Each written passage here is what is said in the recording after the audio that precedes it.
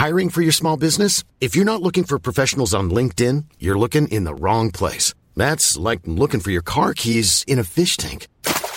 LinkedIn helps you hire professionals you can't find anywhere else, even those who aren't actively searching for a new job but might be open to the perfect role. In a given month, over 70% of LinkedIn users don't even visit other leading job sites. So start looking in the right place. With LinkedIn, you can hire professionals like a professional. Post your free job on linkedin.com/people today. Planning for your next trip? Elevate your travel style with Quince. Quince has all the jet-setting essentials you'll want for your next getaway, like European linen, premium luggage options, buttery soft Italian leather bags, and so much more. And it's all priced at 50 to 80% less than similar brands. Plus, Quince only works with factories that use safe and ethical manufacturing practices. Pack your bags with high-quality essentials you'll be wearing for vacations to come with Quince. Go to quince.com/trip for free shipping and 365-day returns. Welcome to Talking Business, a podcast produced in Melbourne, Australia. The podcast is available on the Acast site, my own website, the Apple Podcast Store, or wherever you go to get your podcasts. Or you can get it at the Business Acumen website at www.businessacumen.biz. For the most exclusive access to leading economists and business leaders from around the world, subscribe to Talking Business from my website, leongettler.com. I'm Leon Gettler. My job is to review and monitor the week's news in business, finance and economics. I bring it all to you every week. This is episode number 44 in our series for 2022, and today's date is Friday, December the 2nd. First, I'll be talking to the APAC General Manager of WeWork, Baldur Toll, and I'll be talking to economist Nicholas Gruen about citizens' juries. But now let's talk to Baldur Toll. Well, Baldur, tell us about the work of WeWork in the APAC region. In general, yeah. Well, in the region, WeWork it's quite a culturally diverse region, actually. So I'm the general manager for Australia and Southeast Asia. My role is to look after the business at a regional scale and support my teams to grow our presence in the region, which at the moment is a culturally diverse region with over 50 locations across 10 cities and 7 countries. That's a lot. It is a lot, but it's exciting because I think part, of our value proposition at WeWork is obviously that we have a whole network of office locations that our members can enjoy. So at WeWork, our members are companies of all skills and industries, all of them having to navigate an entire new world of work. And I think now more than ever, I believe that the office needs to serve a very clear purpose and be a place where employees want to be. And to be part of that new movement and influence a better day at work is very exciting to myself. So what has WeWork actually done post-pandemic to reshape the office? Look, there is a lot that has changed over the course of the pandemic. I think in the beginning, I think the pandemic has accelerated a new way of work that would otherwise have taken decades for us to get to. It's genuinely reset the philosophy of how we work. So strengthening the user demand for optionality when it comes to office space has significantly increased. So even just in terms of market demand, some analysts say at the moment that the total addressable market for flex has grown 5x compared to pre-pandemic. But I think as an organization, there's been a fundamental shift on the purpose of the office. And I think operators are getting a lot more sophisticated, challenging the traditional real estate industry. And that is through the shifting purpose of the office, why people are coming into our CBDs again. But I think one thing is certain, and that is that flexibility has absolutely been the key driver for organizations to consider flex in general. What is specifically the work of WeWork? What's your role? So we're a flexible operator, so provides office space in flexibility at scale. So within WeWork, organizations, they come in and they can take advantage of the flexibility that we offer compared to the traditional real estate. So I think where it gets really powerful in a post-pandemic world is the desire for flexibility on 2 different elements. And I'll explain it in 2 different ways. I think, first of all, there's from an employee engagement perspective, companies that let their employees work when and where they need will have an advantage going forward in the war for talent. So the ability to support how and where they work will become a competitive advantage for companies as they recruit talents. But there's obviously on the flip side, there's an operational perspective. And the idea of long-term and inflexible, real estate commitments, it's losing its appeal for many business leaders. And if anything, the pandemic reinforced that real estate flexibility is a strategic business tool in supporting organization scalability. Now, I think the coming 12 months is going to be an interesting test for the flex industry at large. We do see that when there's increased economic uncertainty that we experience in the world right now, there's a greater demand for organizations to have flexibility in their real estate portfolio. But at the same time, this actually means companies will now have to share their office space with others. Would that be correct? Yeah, so for WeWork, there's a different element. So obviously, I think there's been a genuine evolution, of what flex actually means. I think I've been in the industry for about 10 years, and the evolution of spaces has been incredible to be part of. So 10 years ago, when we referred to co-working, it was mainly open plan, really tailored to startups, small businesses, and for them, flexibility was a great tool. But pre-pandemic, we already saw a shift in preferences for larger organizations. So spaces really started to challenge the traditional real estate solutions. But I think one thing has remained the same, and that is the value of connectivity, community, and shared learnings in the space. So for WeWork, where we service, companies large and small, what we see is that they have their private space, but they have the opportunity to do their deep focused work. But the moment they step out of their private office, they're in an area that is really designed to collaborate and inspire interactions between members. So you got best of both worlds, where you have a very amenity-rich space, yet still the privacy of your own office, if that's the right setup for your organization. I've actually been in WeWork place spaces, and what struck me for myself as a visitor, but also I suspect for the companies themselves, it's like checking into a hotel. I love that you say that, because normally internally, I always refer to our business as a hospitality business. And we have the luxury that our guests stay with us a minimum for a month, but more often for a year or more. And that allows us to really get to know our members and tailor our programming and events and, the part of the underlying culture to the members in each location. But I'm glad that you felt the level of service and hospitality walking into our spaces. Indeed, but one of the other issues too, isn't it, that you would actually have to develop a community of users, wouldn't you? Correct. So how do you do that? So we have dedicated community teams in each and every one of our locations, and they are the heart and soul of our organization. They are, client facing. They make sure that, they welcome with warmth and really apply the hospitality principles, into our day-to-day operations.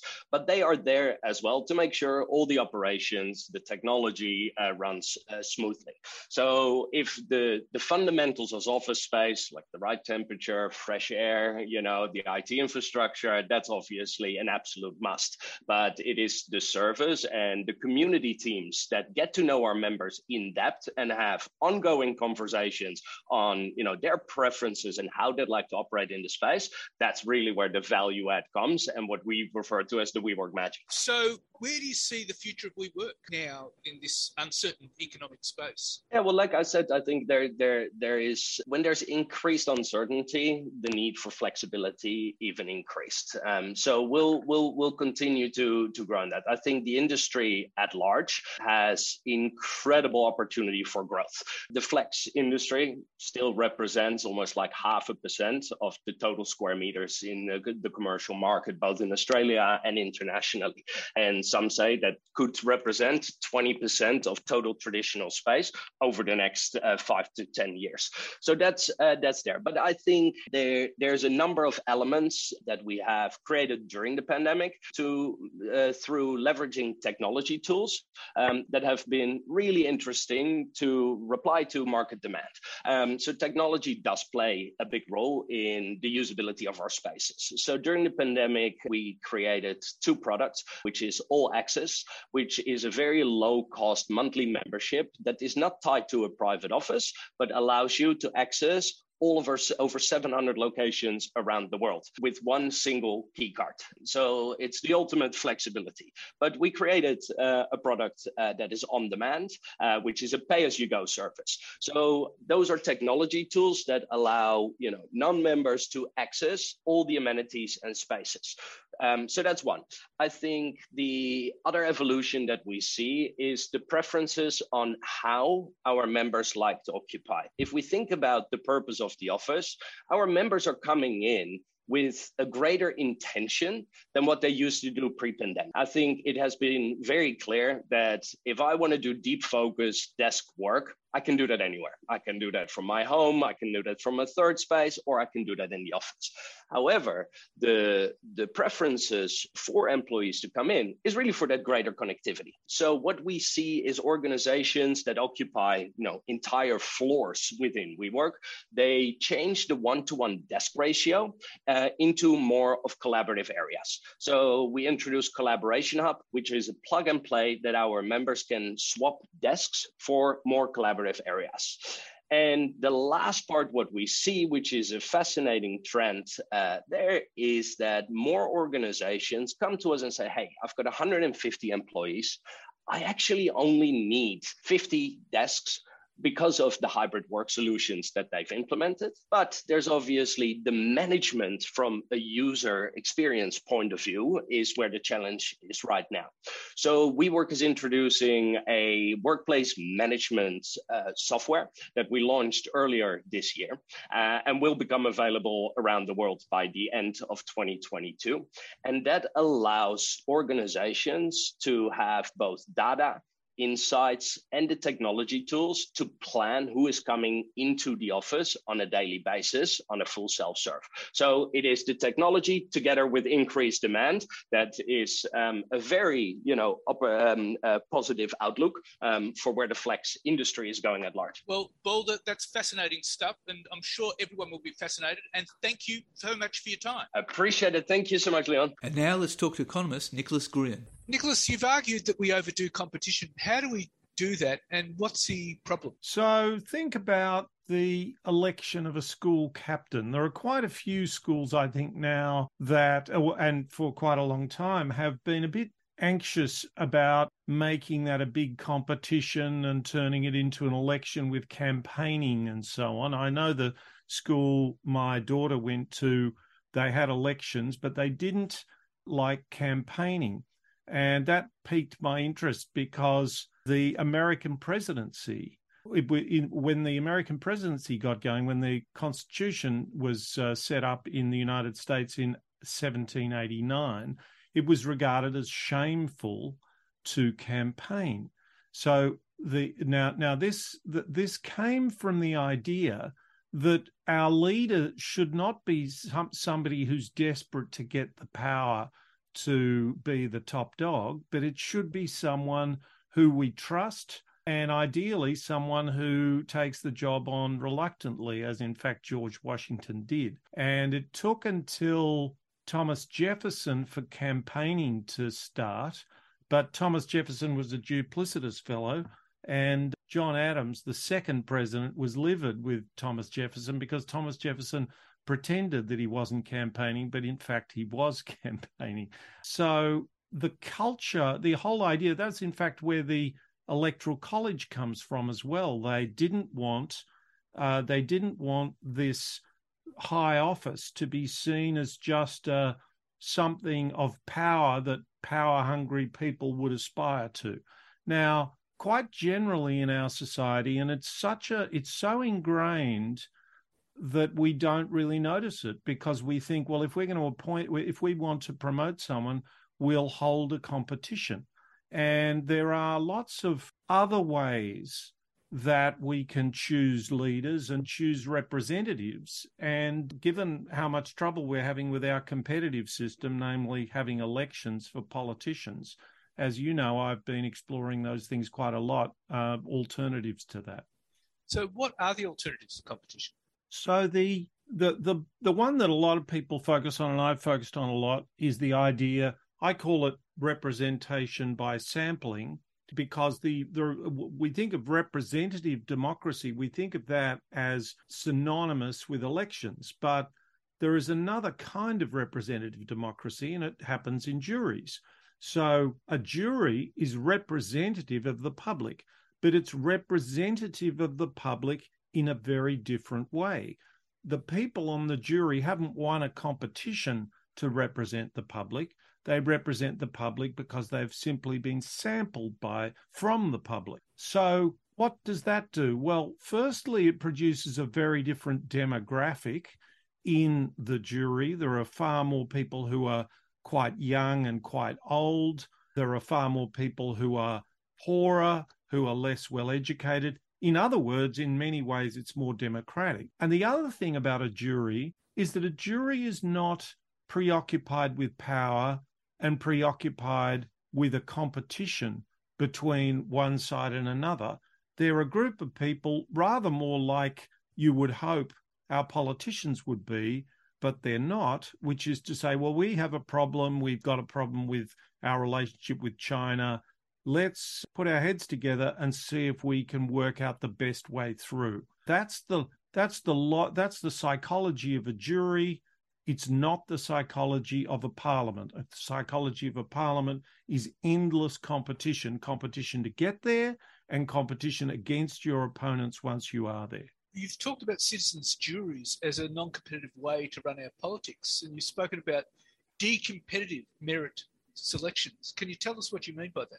Yeah, so I first started taking an interest in this when I heard about what happened in the South Australian citizen jury, which was held, Jay Weatherill held it, I suppose, about a decade ago, and it was on nuclear waste, and it was a very big, serious one. He'd had a couple of minor ones, and this one had 340 people in it.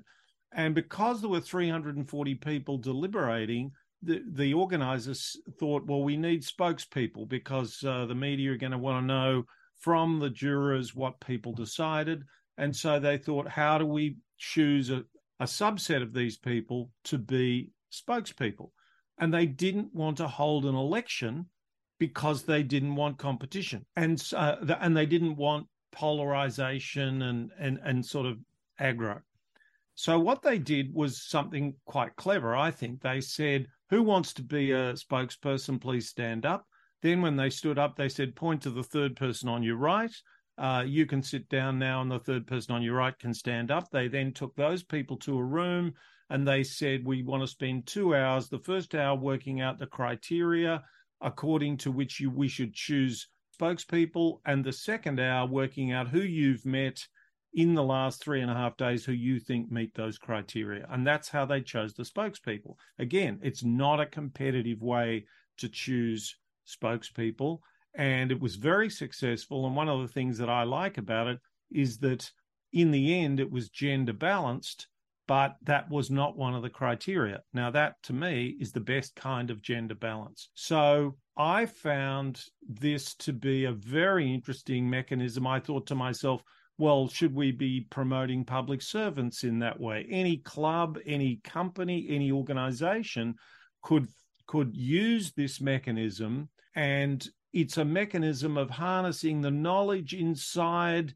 the community, inside the organization, to work out who is doing a good job. And often the people at the top don't know that. And often the people who are most desperate to be promoted are the people who are not particularly helpful to underlings, and so on and so forth. So it seemed to me that that was a very interesting mechanism to identify and choose merit, and one that we haven't thought really much at all about. Instead, we just set up competitions.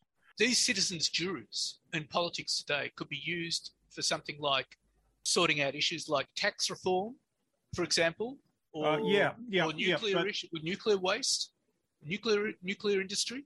Well, they could be, but what happened after? I mean, some years after I took an interest in this mechanism, I discovered that this very mechanism was at the heart of the government of Venice for 500 years. I mean, I was just blown away. So what they got? So it's an aristocracy, not a democracy, but it was there were 2,000 people in this aristocracy, and they had to work out who would go in the Senate. I think the Senate had about 120 people. There's councils, the Doge, and the mechanism they used to choose these people was very like the mechanism in the South Australian citizen juries. This was for 500 years. So what they would do is they would randomly select electors, maybe 10, 20 people from this 2,000 people, just at random, and then they would lock them away. And we see a little bit of this on the TV when a pope is chosen, because they lock everyone away in a conclave and they say, we're not letting you out until you come up with a decision. So nobody can campaign. Nobody, they're secluded. Nobody can campaign. Nobody can bribe anyone. And then they get a secret ballot. So even if you do bribe them, it doesn't. So what did that do for Venice? Well, what that did for Venice was that all of the city-states in Renaissance Italy, in medieval and Renaissance Italy, were having blood feud-driven crises and coups and all kinds of things. The Ghibellines and the Guelphs are famous for this famous feud that went through the centuries. If you're looking for plump lips that last, you need to know about Juvederm lip fillers. With Juvederm Volbella XC and Juvederm Ultra XC, your lip look, whether it's subtle or bold, can last up to 1 full year with optimal treatment and no additional maintenance. Find a licensed specialist and see if it's right for you at Juvederm.com today. That's JUVEDERM.com. Add fullness to lips in adults over 21 with Juvederm Volbella XC or Juvederm Ultra XC. Do not use if you have severe allergies or a history of severe allergic reactions, or if you're allergic to lidocaine or the proteins used in Juvederm. Tell your doctor if you have a history of scarring or taking medicines that decrease the body's immune response or that can prolong bleeding. Common side effects include injection site redness, swelling, pain, tenderness, firmness, lumps, bumps, bruising, discoloration, or itching. As with all fillers, there's a rare risk of unintentional injection into a blood vessel, which can cause vision abnormalities, blindness, stroke, temporary scabs, or scarring. For full, important safety information, visit Juvederm.com. Ready to pop the question? The jewelers at BlueNile.com have got sparkle down to a science with beautiful lab-grown diamonds worthy of your most brilliant moments. Their lab-grown diamonds are independently graded and guaranteed identical to natural diamonds, and they're ready to ship to your door. Go to BlueNile.com and use promo code LISTEN to get $50 off your purchase of $500 or more. That's code LISTEN at BlueNile.com for $50 off. BlueNile.com, code LISTEN. And Venice, it had plenty of strife, plenty of nasty stuff went on. There wasn't a coup. It had continuity of government for 500 years, from 1297 to 1797. So it was an incredibly stable system. It used to pride itself, it used to call itself the Serene Republic. That was a bit of PR to some extent, but it was an extremely successful system. For 500 years. For 500 years. It ended with Napoleon marching into Venice. It didn't decline of its own on its own accord. Now, of course, we're not in Renaissance Italy, and we're not in Venice. So, why would we need citizens' juries in this modern day and age? Just look around. Just look around at the madness in politics. Just look around at how many leaders. Take England, for an example. Take the United States. Take Australia, at least until recently. We have a system that gives which disproportionately selects, let's just call them certain kinds of people. And that's why we need to try and think about how we get more how we use mechanisms that don't systematically do this. And this is a mechanism that does that. It's a mechanism where people can select people who they think are good. Now, the intriguing thing is if you get people to compete for your vote, they flatter you. And it seems that we choose people who flatter us. But that's very different to selecting someone from one's community that one really has some confidence in. And to some extent, it's a very hybrid sort of system, but I think that's to some extent what the Teals have done, because the Teals, the people who've got in are often people who have somewhat reluctantly made that choice to go into politics. They are independent. All of them have independently accomplished a great deal. And they are typically people, they put ads in the paper, these organisations saying, we want to find someone who will be a good member of parliament. And then they vet these people. So it's much more, so they're bringing this much more closely to the community. And I happen to think that we should be looking for ways to institutionalise this. And I'm sure I've told you this before, Leon, but I would like to see democratic constitutions having a people's chamber. You can make it purely advisory if you like, just randomly selected people who are given the time and resources and paid to show us what the considered opinion of the people is, because we don't know that. We don't see it. All we see is people's opinion when they get a microphone stuck in their face when they're walking out of the supermarket and rung up by someone as a poll and asked about all kinds of things they don't know anything about. Well, Nicholas, that's all quite fascinating and gives us lots of room for thought. And thank you very much for your time. Thanks, Leon. So what's happening in the news? Well, global stocks fell sharply after protests in China against the government's strict COVID-19 policies prompted investor worry over the outlook for the world's second largest economy. Wall Street's benchmark S&P 500 index closed 1.5% lower, while the tech-heavy Nasdaq Composite lost 1.6%. The losses were the largest since November the 9th, the first session after the US midterm elections, and cut into strong gains for equities this month. In Hong Kong, the Hang Seng China Enterprises Index dropped as much as 4.5% before pulling back to shed 1.6%. The decline on China's SI 300 index of Shanghai and Shenzhen listed shares was as big as 2.8% before it was trimmed to just over 1%. Demonstrations broke out in Beijing, Shanghai and other cities over the weekend against government-induced pandemic restrictions. Discontent has intensified since a fire in the city of Urumqi killed 10 people last week, leading to vigils across China as authorities denied allegations that coronavirus restrictions had hampered rescue efforts and prevented residents from escaping the blaze. And Elon Musk's tumultuous reign of Twitter has led to a damaging rift with top brands and marketers, with the social media company's $5 billion a year advertising business hit by tensions over content moderation and resources.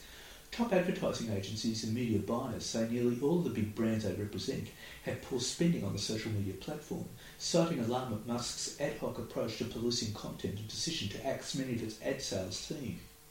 Musk, meanwhile, has sought to personally call chief executives of some brands that have curbed advertising in order to berate them, according to one senior industry figure, leading others to instead reduce their spend to the bare minimum required so as to avoid further confrontation with the billionaire entrepreneur.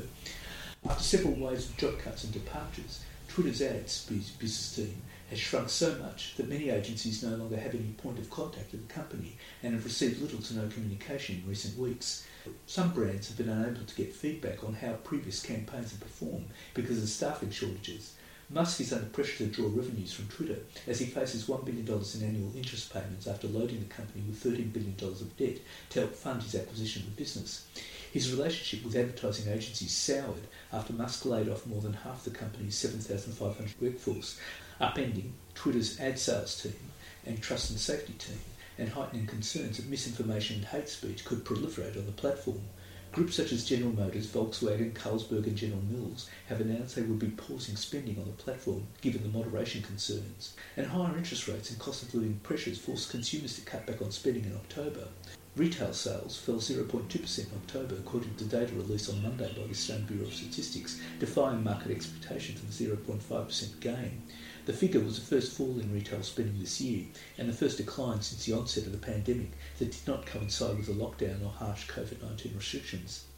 And the monthly Consumer Price Index, or CPI index, rose 6.9% in the year to October 2022, according to the latest data from the Australian Bureau of Statistics. And the Albanese government has agreed to annually review the adequacy of benefits for the unemployed and other welfare recipients under a deal struck with independent Senator David Pocock to pass workplace relations legislation.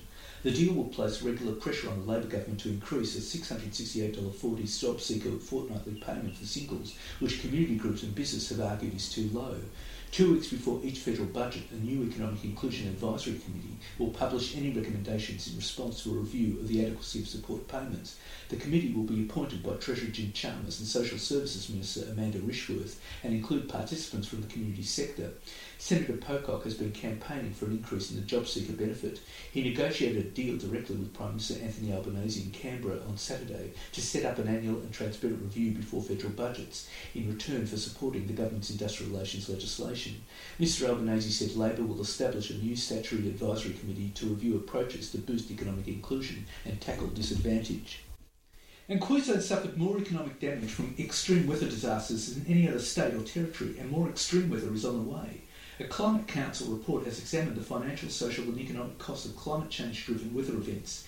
It found that disasters have cost Queensland about $30 billion since the 1970s, about 3 times that of Victoria, and public infrastructure damage in southeast Queensland has cost $492 million since the 1970s. The economic cost to Queensland from the floods in February and March alone was $7.7 billion, with an estimated $5.56 billion in insured losses across southeast Queensland and coastal New South Wales. Brisbane suffered about $1.38 billion in insured losses from this year's floods, more than any other local government area in Australia. And the federal Labor government will spend $20.5 million to discount loans used to purchase electric vehicles as part of a deal struck between the Clean Energy Finance Corporation and Taurus Motor Finance. Labor has made boosting electric vehicle sales a centrepiece of its plans and scored a legislative victory earlier this month to exempt low and zero emission cars from fringe benefits tax, potentially saving buyers more than $30,000. And Crown Resorts, the country's largest casino operator, has posted a near $1 billion loss as it sets aside more than $600 million to pay for fines levied by gaming regulators. In its last year of public ownership, the company has posted revenues of $1.94 billion, up from $1.54 billion in the previous financial year, but expenses have blown out from $1.98 billion in the year to June 30, 2021, to $3.09 billion.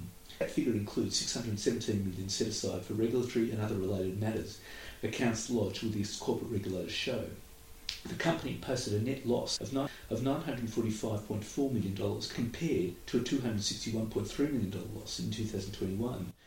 And at least one state is squaring up for a fight with the federal government as it considers gas price caps and other interventions to curb Australia's spiralling energy bills. As the Commonwealth prepares to intervene with a nationwide curb on power prices, Queensland Premier Anastasia Palaszczuk warned late on Tuesday that her state would not sacrifice energy rebates enjoyed by Queenslanders. Prime Minister Anthony Albanese's cabinet is expected to go ahead with a new strategy to limit power price rises across the country after the federal budget forecasts 2 years of rising household energy bills. The government is working out the details of how gas prices can be capped and crafting a policy that may include subsidies. The ABC reported on Tuesday that the plan would likely include a cap on wholesale gas prices at about $12 a kilojoule, demands for a guaranteed domestic gas supply from producers, and a mandatory code of conduct as part of a market intervention first flagged 5 weeks ago. The details are expected to be made public as early as next week, when Mr Albanese will lead a National Cabinet meeting and Energy Minister Chris Bowen will meet his state counterparts. However, a $12 cap would be too high for the Australian Council of Social Service and the Australian Workers Union, which said on Tuesday that wholesale price lid should be closer to the 5-year average spot price of $8 to $10 a gigajoule. Prices have been 3 times that this year in most markets, according to the Australian Energy Regulator. And the financial crime watchdog is suing the Star Entertainment Group over allegations that high-risk VIP patrons churned dirty cash through its Sydney, Brisbane and Gold Coast casino for a number of years. Australian Transaction Reports and Analysis Centre, or AUSTRAC, filed this case against Star Sydney and Star Queensland in the federal court on Wednesday, alleging the casino group facilitated money laundering, which amounted to serious and systemic breaches of federal law. This made the casinos vulnerable to criminal exploitation, with Star's failure to manage risky patrons in turn exposed the Australian and global financial system to systemic money laundering and terrorism financing risk over many years. AUSTRAC said in a statement, the alleged offences could result in hundreds of millions of dollars in fines being slapped on the casino conglomerate, but AUSTRAC did not include a dollar figure in its statement. Rival Crown Resorts is facing a similar court action and has stashed more than $600 million to pay for fines levied by the states and regulated. And liquidators can see how an ASX-listed fund named after a dead pirate got its name. The fund named after the pirate had collapsed following a string of red flags, including the possibility of investments being significantly overstated. The liquidators' probe into the Henry Morgan Fund, named after a 17th century Caribbean buccaneer, have raised questions about $12 million in performance and management fees paid by the fund based on such valuations. The questions being raised centre on a string of pirate-themed investment vehicles associated with former Bond University academic Stuart McAuliffe, who boasted of modelling his investment strategies on the military campaigns of Julius Caesar and George Patton. The Brisbane-based Henry Morgan Fund was one of several entities of which Mr McAuliffe was either a director or headed, and that listed on the ASX or NSX. The Henry Morgan Fund alone, first listed in 2016, raised almost $30 million on the ASX, but some of the pirate-themed entities became embroiled in battles with regulators and exchanges. The Henry Morgan Fund's shares were suspended in 2017. It delisted in 2020 and was forced into court-ordered liquidation in August this year. Liquidators Ian Nicol and Vincent Perina of Aston Chase, in a filing with the Australian Securities Investments Commission, or ASIC, have outlined a series of reasons they believe the fund failed. They included that the funds raised were not used for the purpose set out in the prospectus, but for the purpose of investing in and paying fees to the companies and businesses connected with Mr McAuliffe. It said the value of investments in Mr McAuliffe related to companies and businesses may have been significantly overstated in the fund's accounts, increasing its net tangible assets. That had an effect on management and performance fees payable to an investment management company called John Bridgman, named after another 17th century pirate, also where Mr McAuliffe was managing director. And Reserve Bank Governor Philip Lowe has given an unprecedented apology to Australians for giving them unclear guidance that led to hundreds of thousands taking out big mortgages in the expectation that interest rates would stay low until 2024. Well, his answer was couched as an apology. I'm sorry if people listened to what we said and acted on what we said and now regret what they've done. I'm sorry that happened, he said. I'm sorry that people listened to what we said and acted on that and now find themselves in a position they don't want to be in. At the time, we thought it was the right thing to do. In other words, the RBA Governor, whose decisions along with the rest of the bank board are costing mortgage holders about $1,000 a month in higher repayments, told people he was sorry they'd listened to him. He said the bank failed to communicate with the public properly. He told a Senate hearing that they did the right thing at the time, but with the benefit of hindsight, the central bank may have injected too much stimulus into the economy during the pandemic. Towards the end of 2020 and for nearly all of last year, Dr. Lowe said interest rates would not likely rise until 2024. The cash rate has now hit 2.85%, leaving many people on variable interest rates paying as high as 6 to 7% on their mortgages and struggling to make repayments amid the higher cost of living. Dr. Lowe was answering questions at the Senate Economics Committee hearing in Canberra on Monday and said interest rates would continue to rise until inflation falls. And the Financial Services Watchdog is urging Medibank Private to dock executive pay over serious security lapses after the massive breach of personal health data that exposed the health insurer's entire customer database. The Australian Prudential Regulation Authority, or APRA, also said on Monday it would increase its scrutiny of Medibank and might take further action against a company pending an external review of the health insurer. Last month, criminal hackers stole 9.7 million current and former customer records, including the sensitive information of 480,000 policyholders' medical conditions and treatment. Deloitte has been commissioned to conduct an external review of the breach, Medibank's risk management systems and the company's response. While APRA notes Medibank's constructive response to date, APRA will consider whether further regulatory action is needed when the findings of the report become clear, APRA member Suzanne Smith said. And a Victorian restaurateur is facing up to 10 years in jail and more than $1 million in corporate fines after being criminally charged for allegedly failing to pay staff properly in the first case of wage theft, being treated as a crime in Australia. The Wage Inspectorate Victoria last Friday filed 94 criminal charges in the magistrates' courts against regional restaurant Macedon Lounge, Gloria Sotia, for allegedly failing to pay more than $7,000 owed to 4 staff members over 5 months. The Victorian government introduced new laws in 2020 which came into effect in June 2021 to make wage theft a criminal offence, punishable by 10 years imprisonment for business owners and $1.1 million for the company if underpayments are found to be deliberate. The Watchdog alleges Macedon Lounge and its officer, an employee exercising control over the business, breached these laws by dishonestly underpaying staff entitlements which include wages, superannuation and penalty rates between July and November last year. Setia is the company's sole officer according to corporate filings. These are the first criminal charges laid under the new Victorian laws and the first time wage theft has been criminally prosecuted in the country. Wage theft is also a crime in Queensland, but no restaurant or business owner has ever been prosecuted. And digital lender Plenty believes a peer-to-peer lending model will be a viable future in the world of higher interest rates and volatile share market returns, as fintechs grapple with sharply rising funding costs. Peer-to-peer lending, where investors lend their money to borrowers via an online platform, bypassing banks, was once touted as an approach that could challenge traditional banking. The logic was that P2P lenders could be more efficient because the platforms could take a smaller cut than banks, and their model avoided the cost of branches and intensive regulation.